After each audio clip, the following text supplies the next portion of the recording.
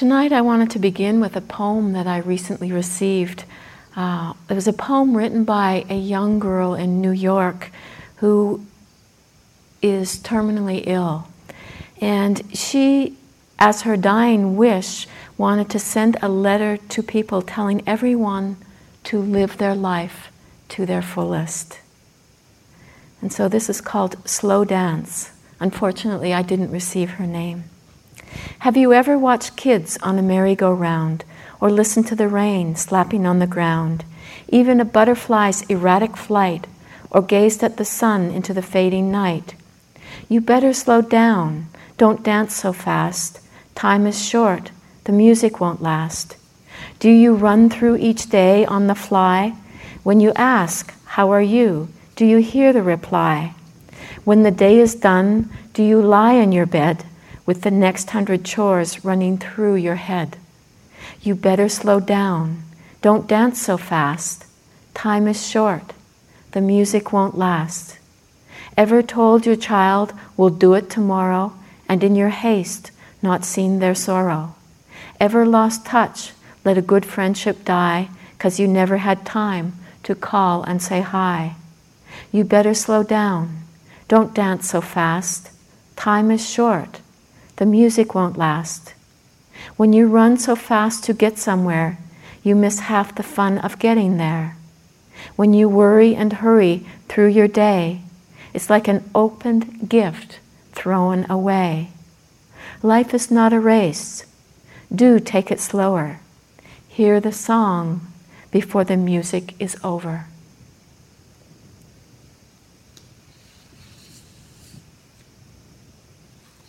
I was very touched by this poem. I think anyone close to death has a perspective on life that we can fail to see in the midst of busy lives, in the midst of moving so fast. In being here, we probably all have some idea of this, as in life here, we are moving in a much slower dance. It is also the dance of learning to live life to its fullest. It's not the dance of wild abandonment, but the dance of paying attention to this body-mind process. It's not a dance that is only based upon sense pleasure, but the dance of wisdom unfolding. It's the dance of touching into the wisest place within, so that we may hear the song before it's over. In doing so, we find that the quality of mindfulness is a quality that will help support us in this dance, in paying attention, in really becoming intimate with this body-mind process.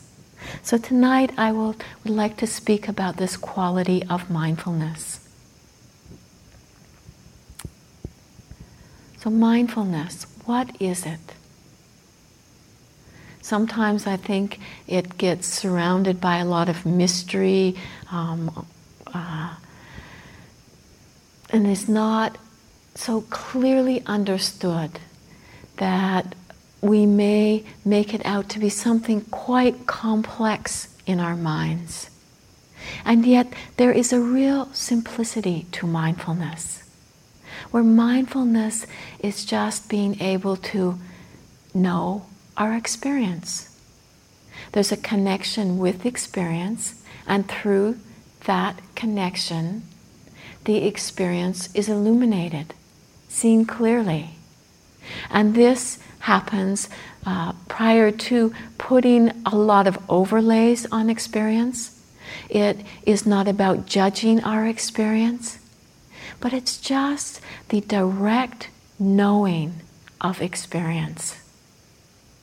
And it's something that happens very effortlessly when the mind is undistracted. When we can remember to be present to our experience, knowing is simply there.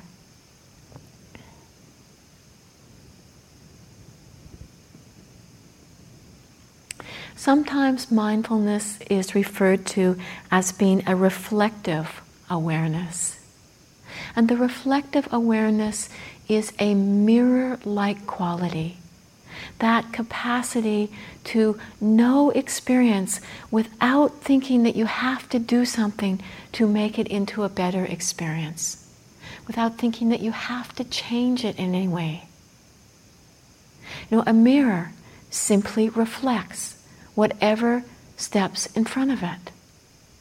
So in our experience, it might be a moment where judgment arises.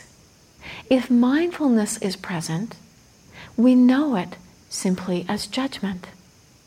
It isn't then that we say, "Oh my God, you're a horrible person, look at you, you're continually judging." We don't create an identity. It's just a moment of judgment. It becomes very freeing. It becomes a great relief. We can put down the whole story of who we think we are and just simply know the experience in any moment.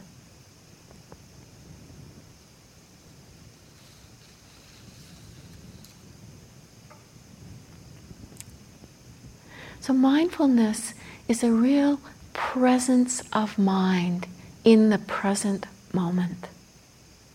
And this presence of mind is steadfast. It doesn't wobble. One time I came across this book that had the title, "Above All, Don't Wobble."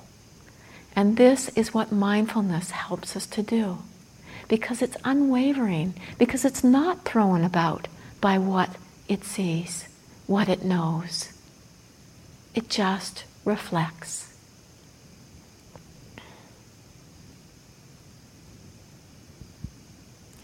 This capacity has a great strength to it.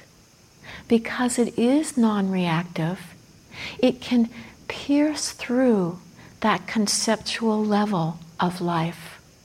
The ideas we have about life. The ideas that are a great fiction or a misperception. It's simply from not seeing clearly. We don't have to feel bad because we have these habits that keep creating stories. But we can look a little closer. Really connect with our experience in the moment.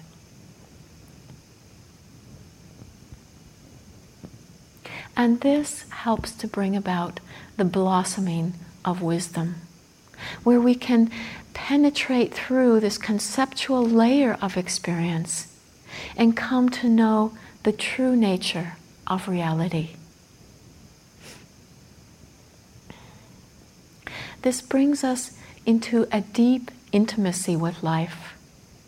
It's actually quite interesting in that, many times people will have a fear that if they really become mindful, they will become deadened. And yet, mindfulness brings us closer to life. We come to know this body as, a vibrating mass of different experiences.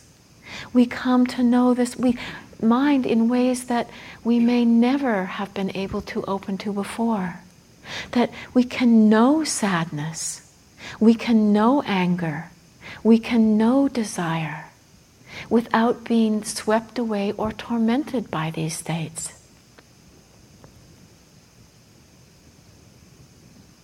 And there is this fear that people have that something will really be lost if they become mindful. And yes, there is something that will be lost. And it's really our misperceptions.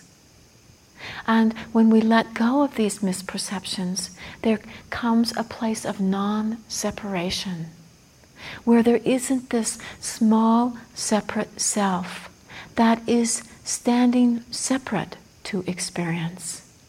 There can be an experience of the river of life moving through us that is deeply connected. we're moving into autumn here now. And if any of you have ever been in this area before, autumn is a truly beautiful time. It's a time that, for myself, if I'm not in retreat, I love to drive around and see the beauty of fall. The trees turn so many different shades of colors, exquisitely beautiful. Goes through different timings of the changing of the colors. We might soon get a lot of deep reds and pinks, and then yellow will come, and then it'll turn golden. It can be exquisitely beautiful. One year I was on retreat, and it was actually in a center in Vermont. I was in a little retreat cabin, and I arrived at the beginning of the turning of the leaves. As I went into the retreat, I kind of wondered how it would be to just have a very limited view on life there. I was sitting in this little cabin, and I practiced outside most of the day. And in front of me was a field surrounded by trees, and across the way was a mountain. And that was my whole view of the world, because I never went outside of that area. And so, I sat through all of the changes that fall brings, the colors, the scents, the different weather that comes with autumn, just all of the changes. And so at the end of it, I just looked back and I thought, I had the thought, well, how was it to sit here through autumn? And the response that came was, I was autumn. Autumn had lived through the sense doors. That there was all of the rich smells that come, the sights, changing in birds. That there was just so many changes, and they had all been experienced through the sense doors.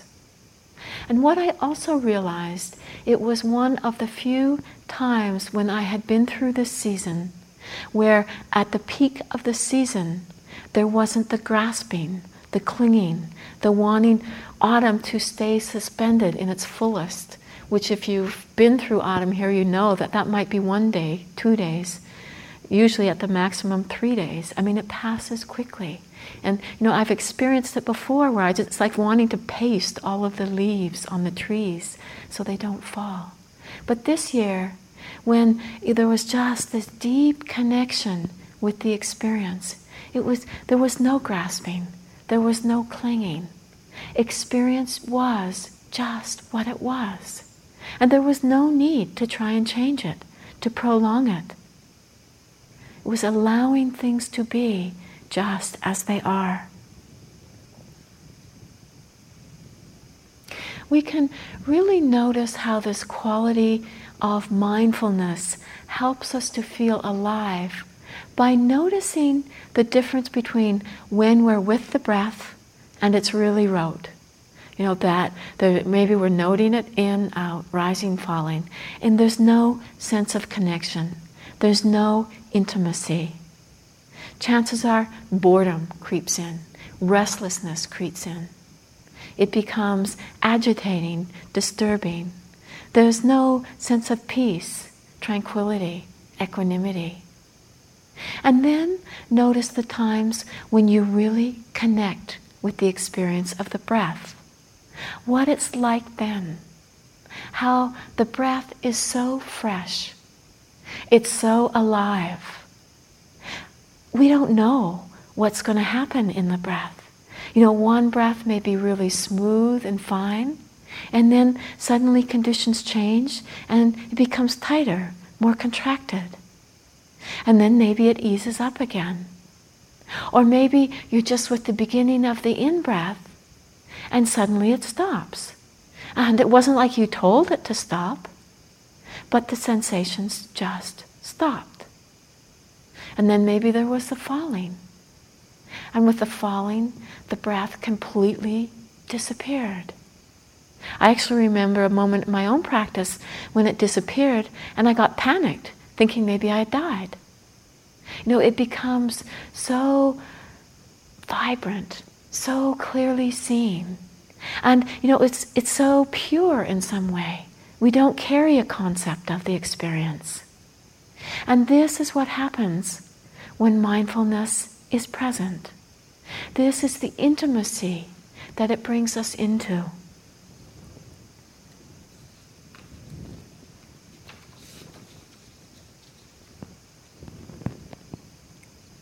One of the challenges of mindfulness is that it is really so simple. The knowing of our experience. We live in quite an intellectual culture.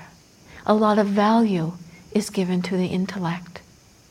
And so, for many of us, this is just too simple. We would rather be able to think our way to liberation. Think our way into knowing the true nature of reality. And so we can find it very disarming to be with our experience in such a simple way.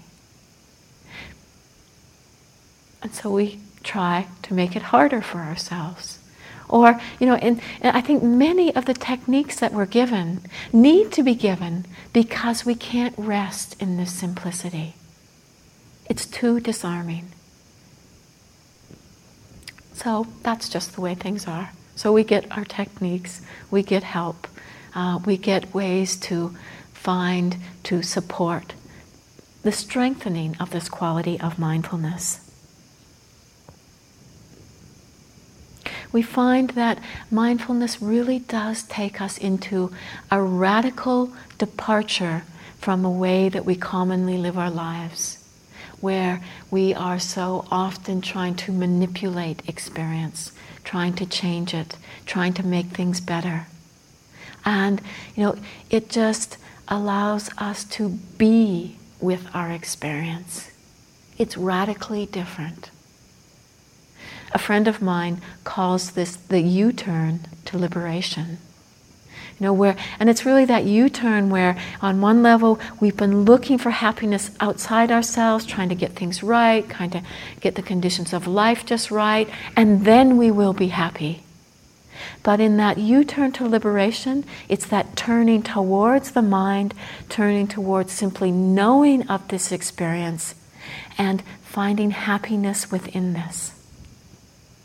Not needing something different in our experience in order to be happy.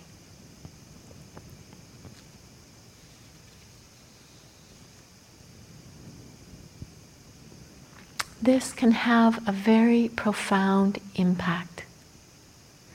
Not to underestimate it because of its simplicity. The word in Pali that mindfulness is the translation of is sati. And sati, literally translated, means to bring to mind or to bear in mind. And how that relates to meditation practice or practice in life is it is that memory to remember to come back. That aspect where we forget, we have habits of distraction. We are just used to living in a very distracted way, where we aren't fully connecting with this moment. We may be thinking about this moment, but not connecting with the experience of this moment itself. We might be planning the future, remembering the past, thinking about what we're going to say to somebody, but we're not actually connecting with the experience. Even in our sitting meditation, many times we might be thinking about our meditation, even thinking about the breath, rather than experiencing in this moment. And so mindfulness is that factor which helps us to remember. Come back, connect, be with this experience. I find it quite amazing to notice how there can be a strong intention to be mindful, to stay connected, present in each moment. And that there is just such a habit of distraction. And so, in one moment being present, the next moment, off, traveling the world, off fantasizing about being somewhere else, off planning what our life might look like after retreat, planning what we might do when we get up from a sitting, planning where we might walk. And, it happens in just a split second. That's okay, that happens. The function of mindfulness then is in that moment of recognition of what's happening to reconnect in this moment.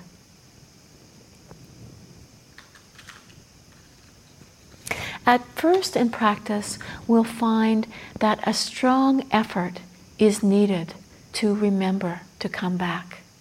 We really have to apply ourselves. And then, at some point, we might find that this memory to remember becomes quite effortless. There's momentum. And we may discover an unfabricated mindfulness, the natural knowing quality of the mind.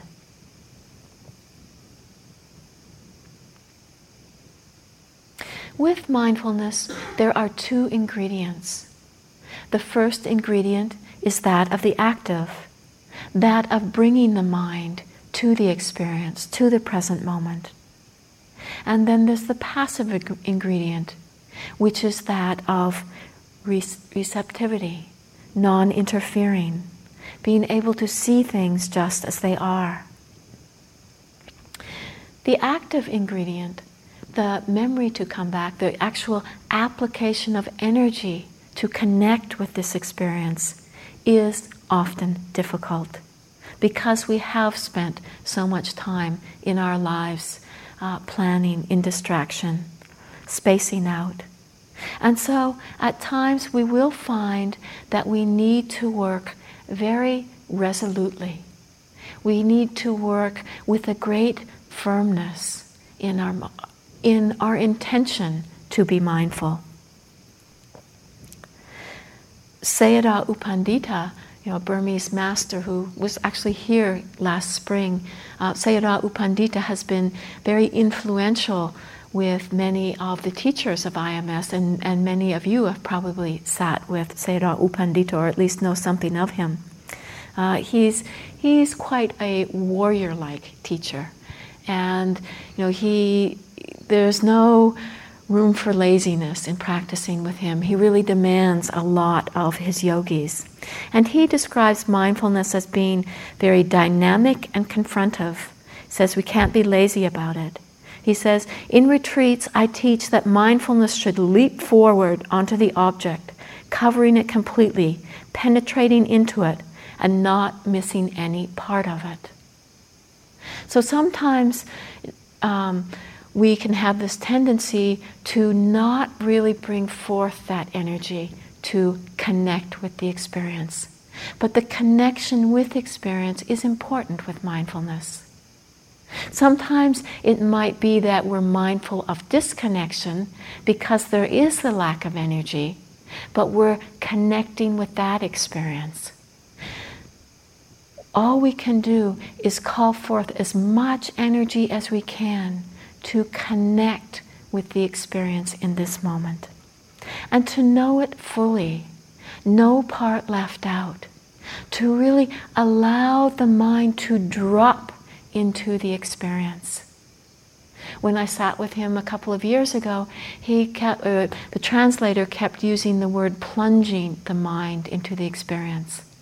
And that really helped me. I had a sense of just diving into experience with eyes wide open and just knowing it fully and immediately. There is a few ways that we can support this memory to remember, this active ingredient. In meditation, just the postures themselves can help remind us to come back. If we're sitting in an upright posture, this is supportive to wakefulness. And if we're sitting upright, and it may be that we space out, but it can be just by noticing the posture that we remember that what we're actually doing is sitting meditating. Now, I know many times it's helped me to remember to come back to my experience. In walking meditation, if instead of just walking and going for long walks where it's easy to get lost in thought for long periods of time, we just simply walk back and forth, find a place where we can do this, this gives a bit of structure, a bit of support. And so, when you have become lost and you recognize it, it's like just, we remember that we're not going anywhere, we're not caught up in what we're going to do, that we're just here to walk step by step. Sometimes we can experiment with standing meditation, where we use the posture of standing. And again, for whatever reasons, this is not something we do very much in our lives. So just the posture reminds us that we're meditating, that we want to stay connected to the present moment. And standing meditation can be a really helpful practice if we're experiencing a lot of sleepiness. So it gives us support if we just stand up and be present with our experience. It helps us to remember to connect with our experience. And even in laying down, laying down is not a practice that we emphasize because it is so easy to just fall asleep. It is easy to drift. But there may be times in our life where we need to practice laying down. So if at these times, if we lay down and maybe raise an arm, this helps to give support to that memory to come back. I've seen it in my own experience where I'm doing laying down meditation, and before I can recognize that sleepiness is present, the hand starts to wobble. And it just wakes me up, reminds me, brings me back. And so just simple ways in using the posture help to give support to coming back, connecting with experience. We can also find that mental noting helps to give support. It will help us to see at times when we're not fully connecting with our experience. I've experienced this in walking meditation where I might be noting right as I put down the left foot. And it just, if I went in the moment of noticing it, my left foot is being planted and there's the noting of right, it just points out to me that I've not been paying attention. I've moved into moving mechanically. And so it helps remind me to come back. It also helps to strengthen perception, to really know the experience. Earlier in my own practice, I had this ability to sit down, and for whatever reasons, there wasn't a lot of physical pain at that time. Unfortunately, that hasn't lasted forever, but it was the way it was then. And what would happen is I would go into, a really pleasant state. I'd sit 45 minutes, an hour, sometimes even longer. And, it would be like sitting in this pleasant fog. I'd get up at the end of the sitting, and I really wouldn't have a clue what happened during that time. And so, if that happens to be the way your practice is, mental noting really helps to connect and know the experience. It helps us to see clearly.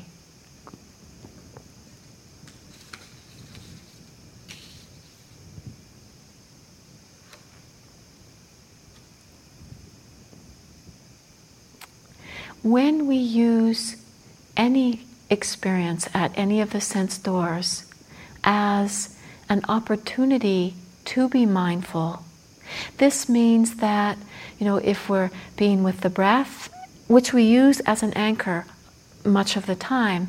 But if we have learned to be mindful of hearing, of mind states, it means that any arising experience can be a moment where we remember to connect with experience.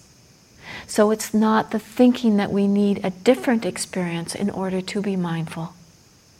So we use any experience to be mindful. And then any of these experiences become a support to our practice. We may find that experiences through one of the sense doors are easier for us to connect with the natural quality of mindfulness, such as being able to connect with the experience of hearing. And in doing so, there is sound arising, being known, and passing away again. And there's no wanting a different sound. There's no trying to change the experience. There's just the mind resting and the knowing of this experience.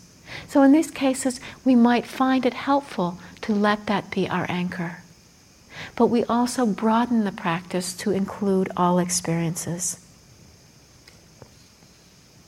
We can also find it helpful in supporting this active ingredient of the memory to remember to come back, in making more effort to slow down.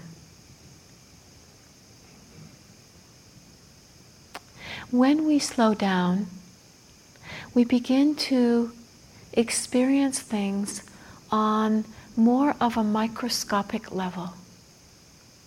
We see things a bit clearly, more defined. And what happens because of this is that we might begin to notice quicker when habits of distraction set in, when the mind starts to wander. And so we come back quicker. With this to say, it's not straining or fighting to go slow, but really letting it be a relaxing into the experience. And just with that natural relaxation into experience, we begin to see it clearer.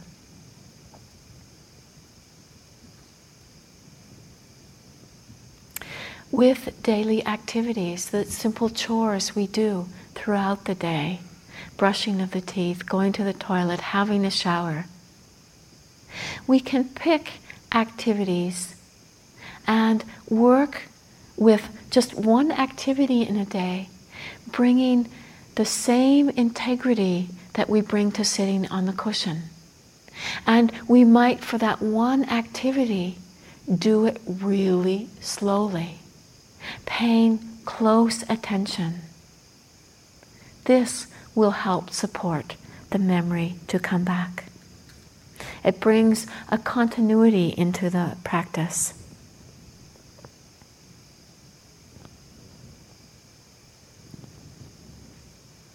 There comes a challenge when we go through difficult times in practice, which we often do. We might be hitting deep emotional pain, inner wounding. We might be experiencing a lot of agitation, restlessness. And so the desire to come back, the desire to be with our experience is not very strong. And it can be helpful to reflect on how valuable it is to bring mindfulness to these experiences, how necessary or helpful it is to illuminate the phantoms in our mind, to illuminate these places of wounding. In the past we may have had habits of denial, suppression, where we cut off from the experience. Because, as a small child, we don't know what else to do if we're in the midst of trauma. And so we shut down. We protect ourselves in unhealthy ways that keep us feeling separate and alienated in life. But with mindfulness, we can inquire, we can look deeper, we can learn to stay in balance, we can touch into old wounding, places of pain, and in doing so, this frees the mind, unbinds the heart.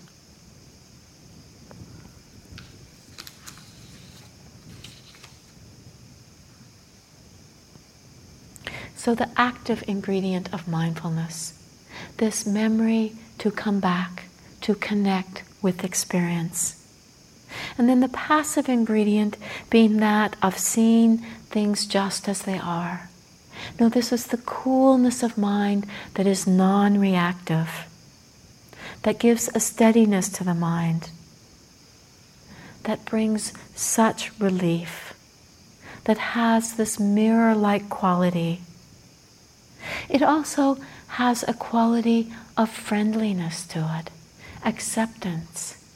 We can embrace whatever experience comes our way. There's not the accepting or the rejecting.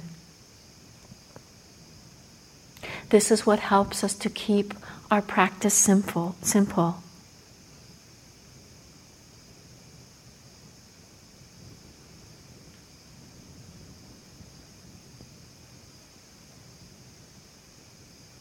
A very simple example of how mindfulness becomes steady, becomes penetrating through just the accepting of experience, the not doing anything with it, can be how mindfulness can take us from having a concept of a body that many times we may have reactions to, we may not like, at times we may really like, enjoy. But when we drop below the level of concept, we come into experiencing this body as it is, the heat, the tingling, the prickling, vibrations, the movement. It's a very different level of experience. Very different than the story about what this body is. It has an immediacy to it, a direct knowing.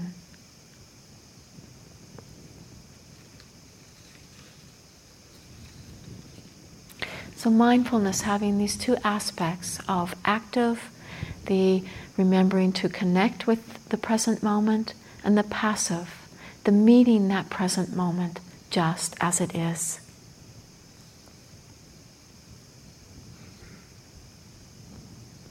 We find with mindfulness that we can become mindful of all aspects of experience, both on the cushion, off the cushion.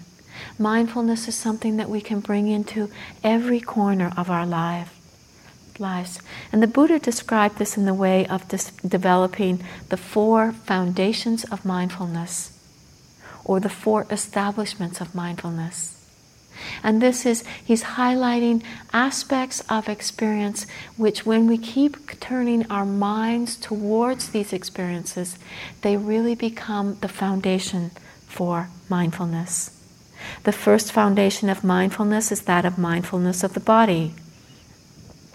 This foundation is very readily accessible to us.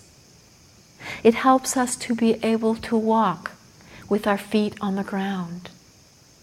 It helps us to be able to eat and know that we are eating. It helps us to be able to stay in contact with this body, to take care of this body.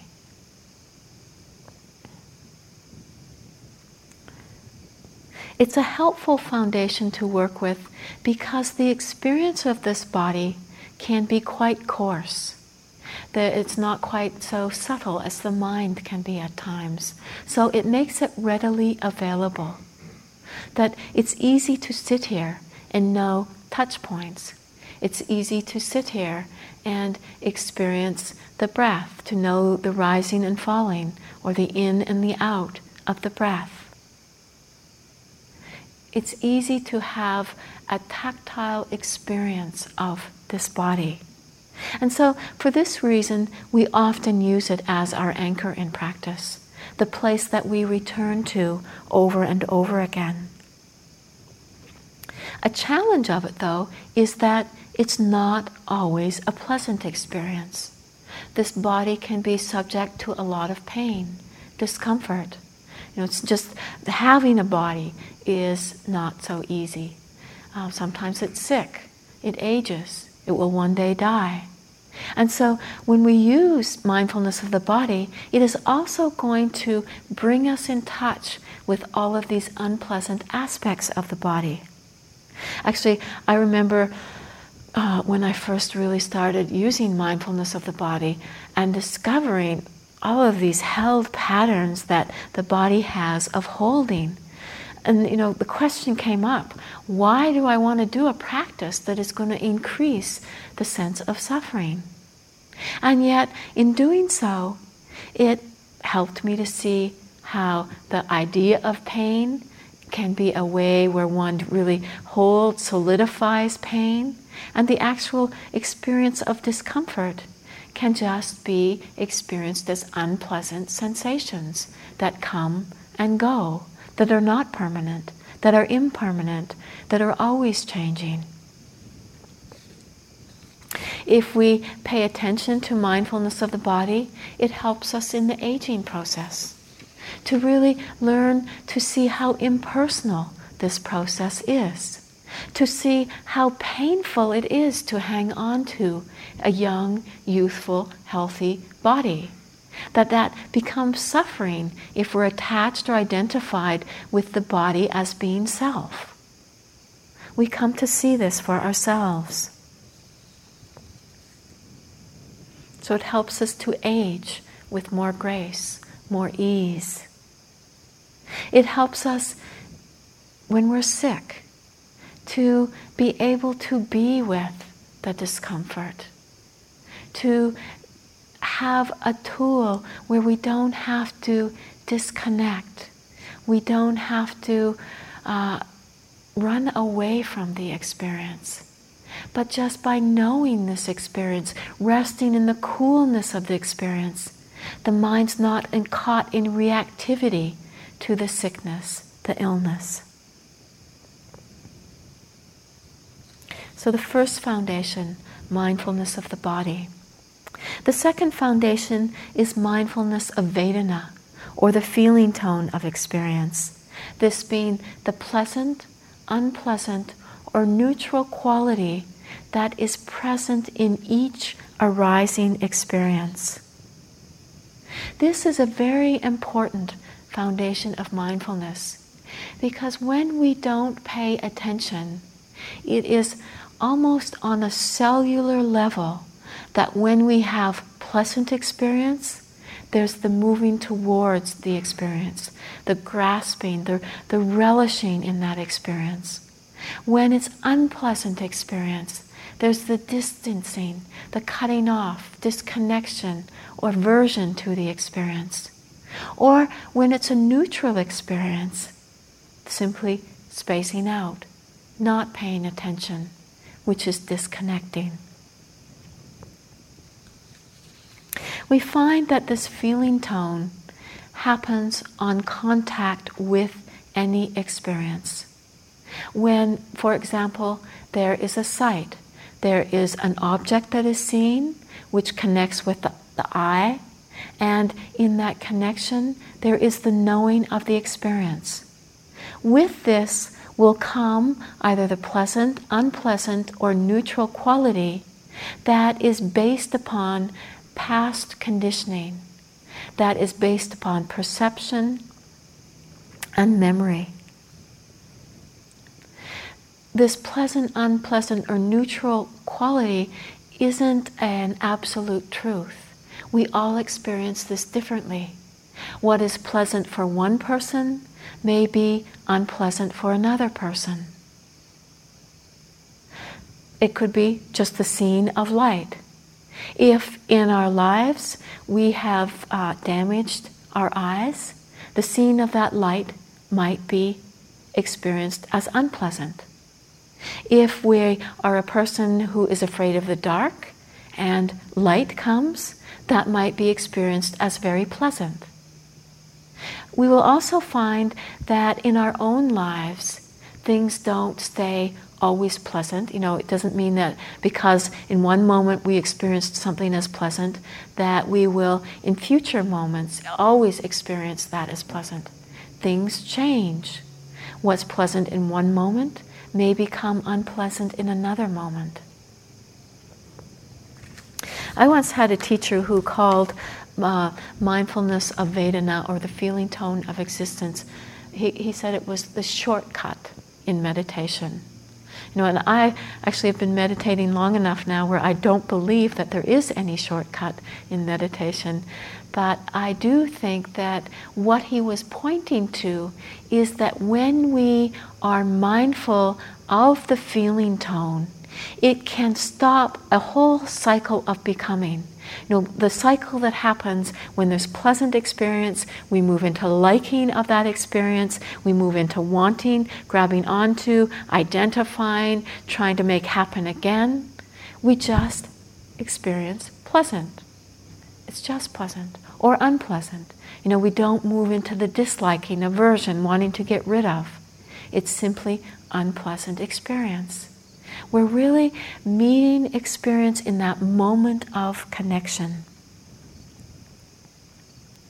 So when we become mindful of this foundation, it keeps us from living a life where we become addicted to intensity, where we're continually moving after pleasant experience to get a high, or moving away.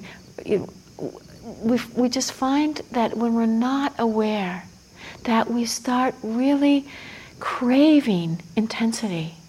And so this helps us to have a wakeful attention, a wakeful presence, even when things are neutral, when nothing strong is happening. And the breath is a really great training in this, because for many of us, the breath is neutral, or relatively neutral. And so by learning to be present with this neutral activity, it helps us to learn to be present to any experience. And there's many times in life where we will have neutral experiences. Maybe in our work, we have repetitive things that we do over and over again. And this is a time when often we will space out.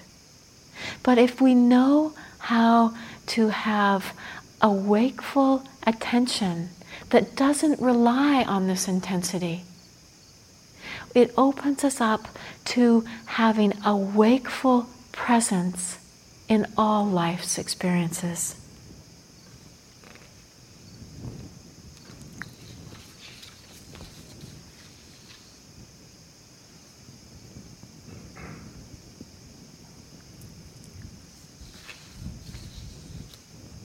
The third foundation of mindfulness is that of mindfulness of the mind or consciousness. And with this foundation, we find that there is consciousness itself, which is the knowing that we experience, where we know our experience. And there's also the colorations of consciousness, or the factors of mind that arise. These colorations of consciousness often color our view. It could be anger, it could be lust, it could be joy. And when these factors are present, they color the consciousness itself. And when we aren't aware of these colorations, they become the view of life. They become where we think this is what's true, and it's simply a coloration of consciousness. And so it becomes important to learn to recognize these colorations. This foundation of mindfulness helps us to become really intimate with the mind and all its complexities. The mind can seem very complex and often solidified just feeling solidified around anger. And yet when we bring mindfulness to the mind state of anger, we see that there can be anger. Underneath the anger, there may be being hurt. There may be sadness. it helps us to touch in and unpack that which seems solid. And mindfulness of mind can be seen as really becoming aware of the atmosphere of the mind. Sometimes the atmosphere of the mind might be really dense, other times it's really light. And this is kind of the colorations of consciousness. So we just learn to pay attention to the mind itself and all its colorations. In this way, we learn not to take these colorations of mind, such as anger, lust, as to be who we really are. We see their passing states. We see them in their arising. We see them in their passing. We see them in the changing.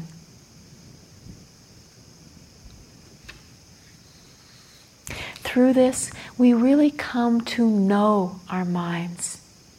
We come to be really honest with our experience.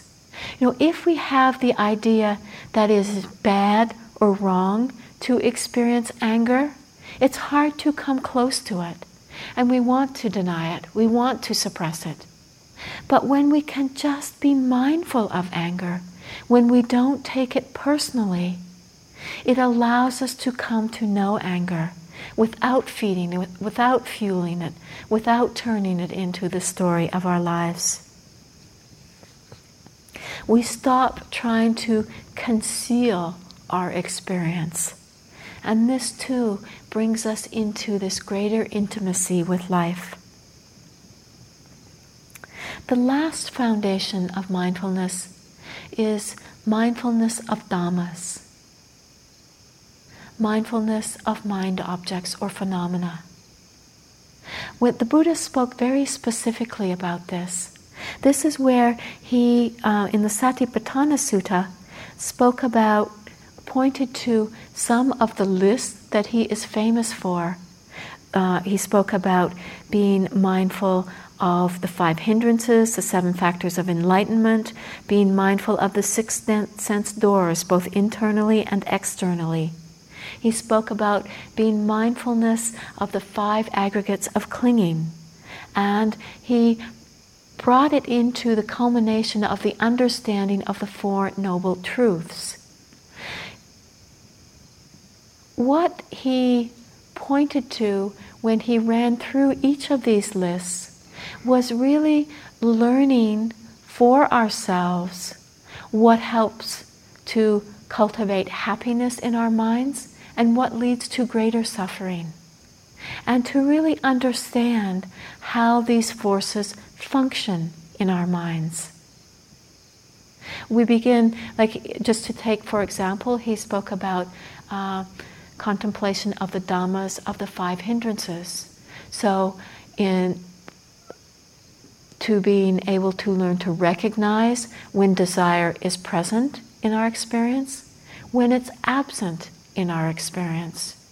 To be able to learn to recognize what are the causes and conditions that give rise to the arising of desire, and what helps to keep desire from arising in our mind, and what leads to the abandoning of desire. And what we find is that when we apply ourselves to practice, this understanding arises naturally. We begin to see for ourselves. Some people at times get distressed about this 4th foundation of mindfulness being something that we have to memorize all these lists, that we can't even remember what they are. But really, if we really apply ourselves in our practice, we will come to understand for ourselves this 4th foundation of mindfulness. But it also can be, if we remember the lists, at times we might actually look and see, are the hindrances present? Are the 7 factors of enlightenment present? We can work directly with the 5 aggregates of clinging. We can work with the 6 sense doors. We can just look directly and see what's happening in our experience. So these 4 foundations of mindfulness, they are foundations of mindfulness, ways we can turn to experience that will help us to establish mindfulness.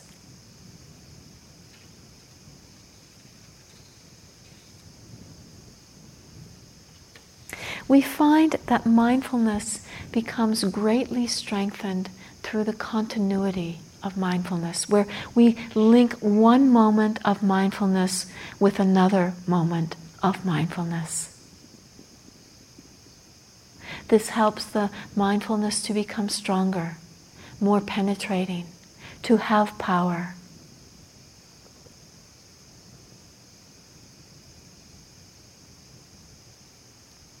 In our practice here, taking care as we move from sitting to walking, as we do our daily activities. It helps us to stay fresh with our experience. It helps to give the strength and power to mindfulness.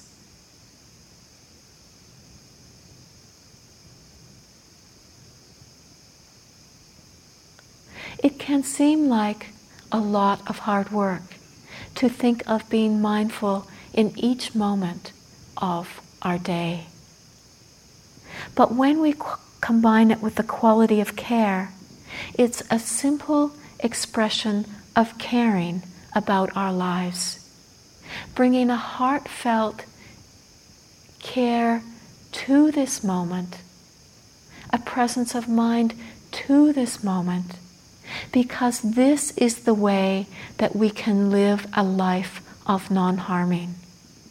This is the way that leads to liberation, that leads to the understanding that frees the mind. Through this mindfulness, we develop a deep intimacy with life, where we no longer live under the illusion of separation.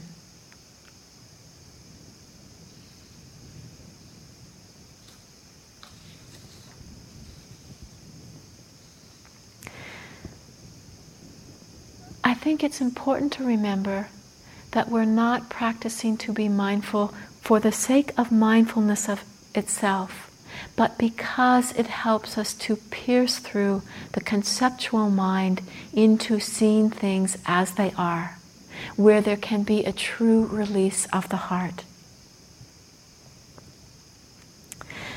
Nyanaponika Thera, who is a German-born Theravadan monk, says of mindfulness, "Mindfulness is of an unobtrusive nature.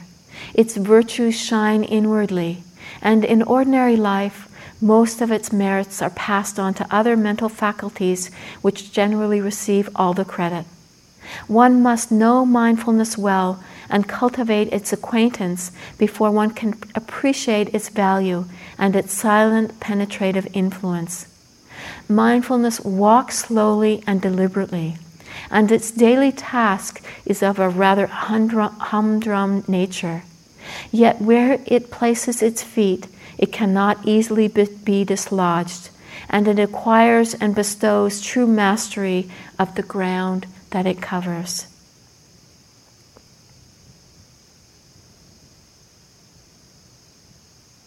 So mindfulness is this freshness of mind, meeting experience, no expectation, no judgment, no analysis. It is what allows us to live the slow dance. It is what helps us open up to the capacity to hear the song before the music is over. Opening into the immediacy of life here and now, to see it and know it in its true nature. So let's just sit for a moment.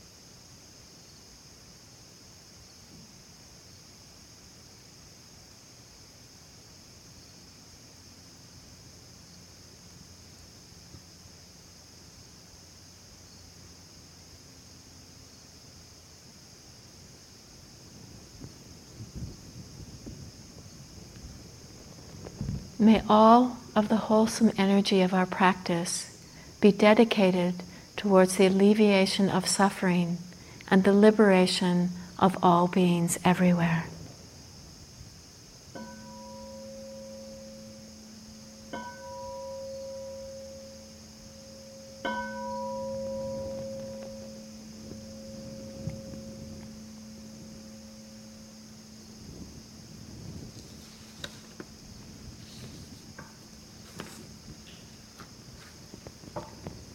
So closing with the chanting of the sharing of blessings.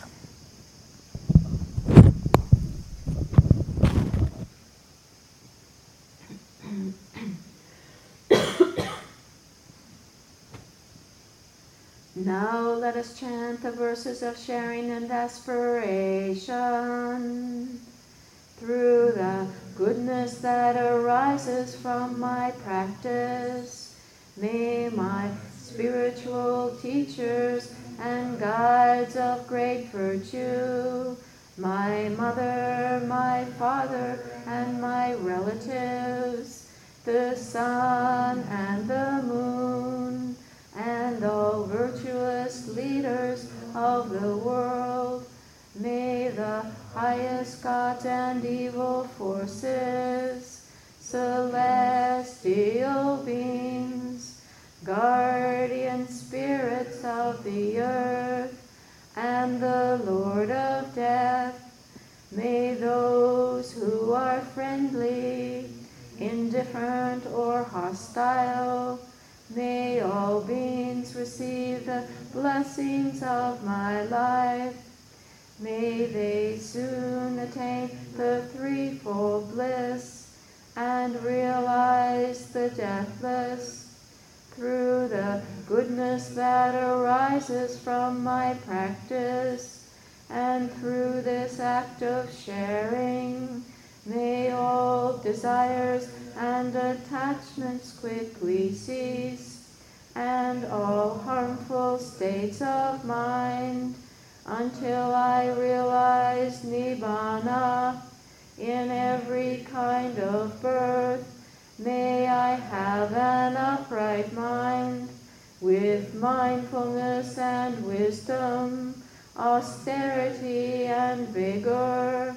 May the forces of delusion not take hold, nor weaken my resolve.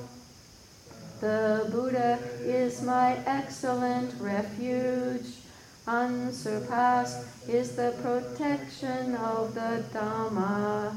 The solitary Buddha is my noble Lord. The Sangha is my supreme support. Through the supreme power of all these, may darkness and delusion be dispelled.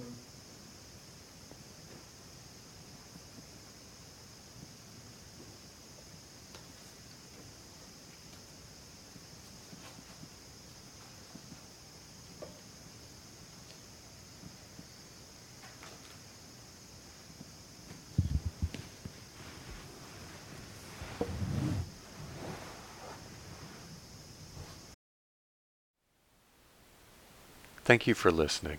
To learn how you can support the teachers and Dharma Seed, please visit dharmaseed.org/donate.